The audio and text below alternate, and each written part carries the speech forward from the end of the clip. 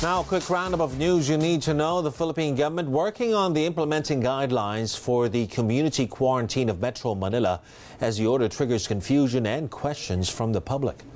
Philippine authorities warn people who violate the community quarantine face arrest.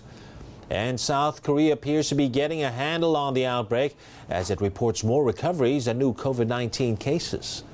Those are the stories making headlines. You can also go to news.abs-cbn.com/ANC for more details on today's biggest stories.